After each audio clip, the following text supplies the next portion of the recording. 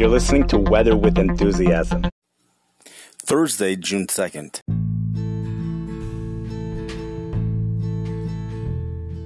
The summer season of 2022 started off with a bang for the Midwest back on May 8th as temperatures soared well into the 90s for May 9th, May 10th, May 11th.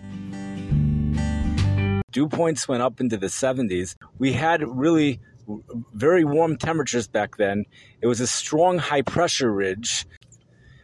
Especially May 11th, temperatures hit 94 degrees in the St. Louis area. We have, back on May 8th, May 9th, May 10th, May 11th, there were places that received an entire week of record heat.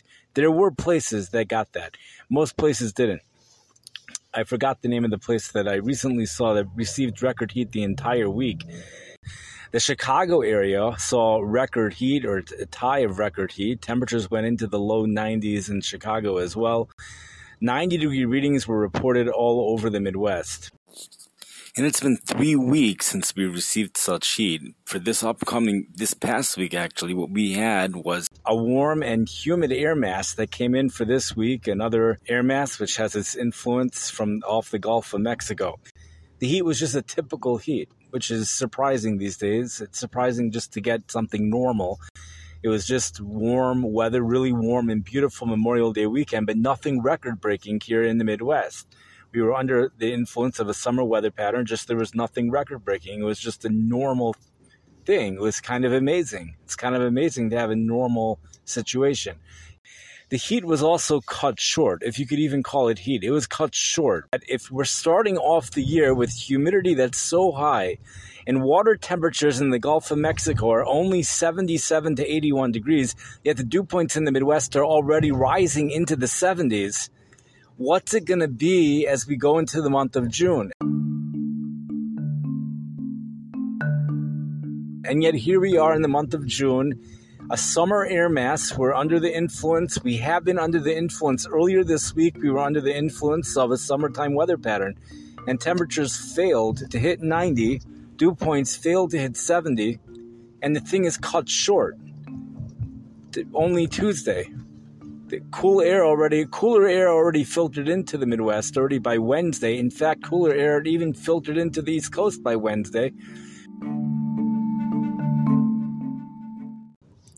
We go back to a question, and we want to know what's the difference. Why was it different this week?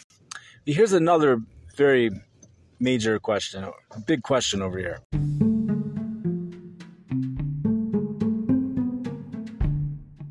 When you go back to May 8th, May 9th, May 10th, May 11th, the European computer model already as of May 4th, perhaps even earlier, was already forecasting with enormous accuracy an accurate forecast for hot weather well beyond the 7-day forecast cycle, and it all came true. Okay, this time around, you go to last week and you look at the European computer model. Go back to the May 26th weather podcast that we have on here, and you'll hear, you know what? You have to actually go back to May 24th. The May 24th is the one that you'll hear about the European computer model forecasting the heat to continue on the East Coast through Thursday, which would have been today, and a high temperature hitting 100 degrees in Massachusetts. Yet we know none of this ever happened. The heat, there was crashing temperatures back on Tuesday for the Boston area, and the temperatures never recovered. Temperatures never did go back up, and certainly not 100 degrees. The GFS model got it right. The question that we have for this evening, is what changed? I want to know what changed. That's the question I'm presenting everyone this evening. Why? We have two questions here. Why was it different? And why was the accuracy less? Why was there no accuracy when you go beyond 5 days for the European computer model, when you go back to May 24th? Why was that? So we had the heat was less, and also the European computer model didn't get it.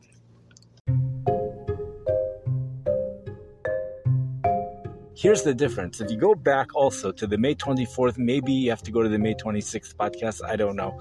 At the very end, I speak about a hurricane that I happen to have noticed, and I only noticed it because of the GFS model. It blew up this low pressure system into a hurricane. I wasn't aware that anybody was talking about it. I don't think anyone was talking about it at the time. I don't know. But you have the GFS model that blew the thing up as a hurricane. The European computer model kept the thing as a strong storm, but not a hurricane. You see, hurricanes are what messes up heat waves. That's what breaks them in August. You get a hurricane, and the heat wave comes to an end. We're no longer under the influence of Bermuda high pressure because a hurricane destroyed the dome of heat. We no longer have a dome of heat. That's what happens. Now, you notice something interesting? The European computer model was not forecasting the hurricane. Therefore, they were forecasting the heat to continue through Thursday. Not only that, the heat would even intensify. The GFS model, which was forecasting the hurricane, the GFS model forecasted the dome of heat to end. The hot weather would end already early in the week, and it would never make it up into the New England area.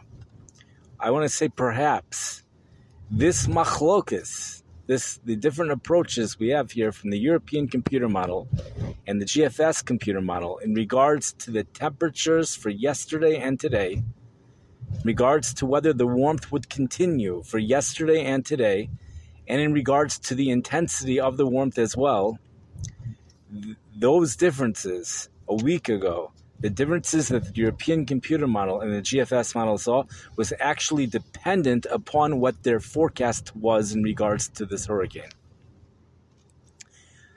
The model which was forecasting the hurricane forecasted the heat to end, and therefore it never would intensify. The model which was not forecasting the hurricane forecasted the heat to either continue or at least rebuild back into the New England area for Thursday and come back in the form of 100-degree heat. Right now, we're here in the Midwest and on the East Coast. I believe that the Mid-Atlantic area got through with a day of severe weather. The warm weather, the warm and humid weather is ending for even the East Coast. And there's not much going on for the next week, and that's probably because of this hurricane that moved into Mexico, and there's just nothing really remarkable that I know of. There's one exception to this. First of all, there could be exceptions anywhere. I just don't know about them. But there's one exception, but there's a problem with this exception. And the problem with the exception is this really strong storm system in Canada that's forecasted to bring between 8 and 15 inches of snow to a large area, but yet there's no cities. I can't figure it out.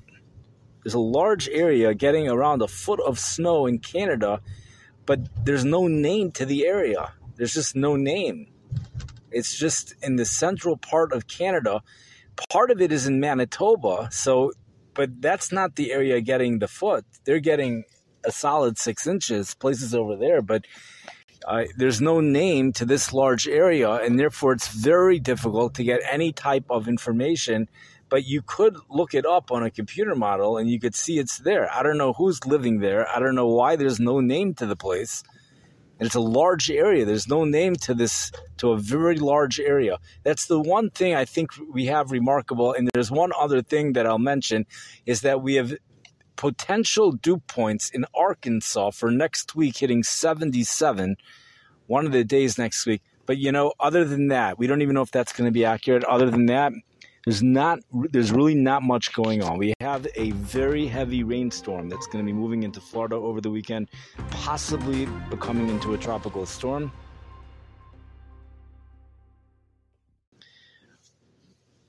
In terms of heat, though, there's really not much going on. I wish everyone a good day. Have a wonderful night. Thank you for listening.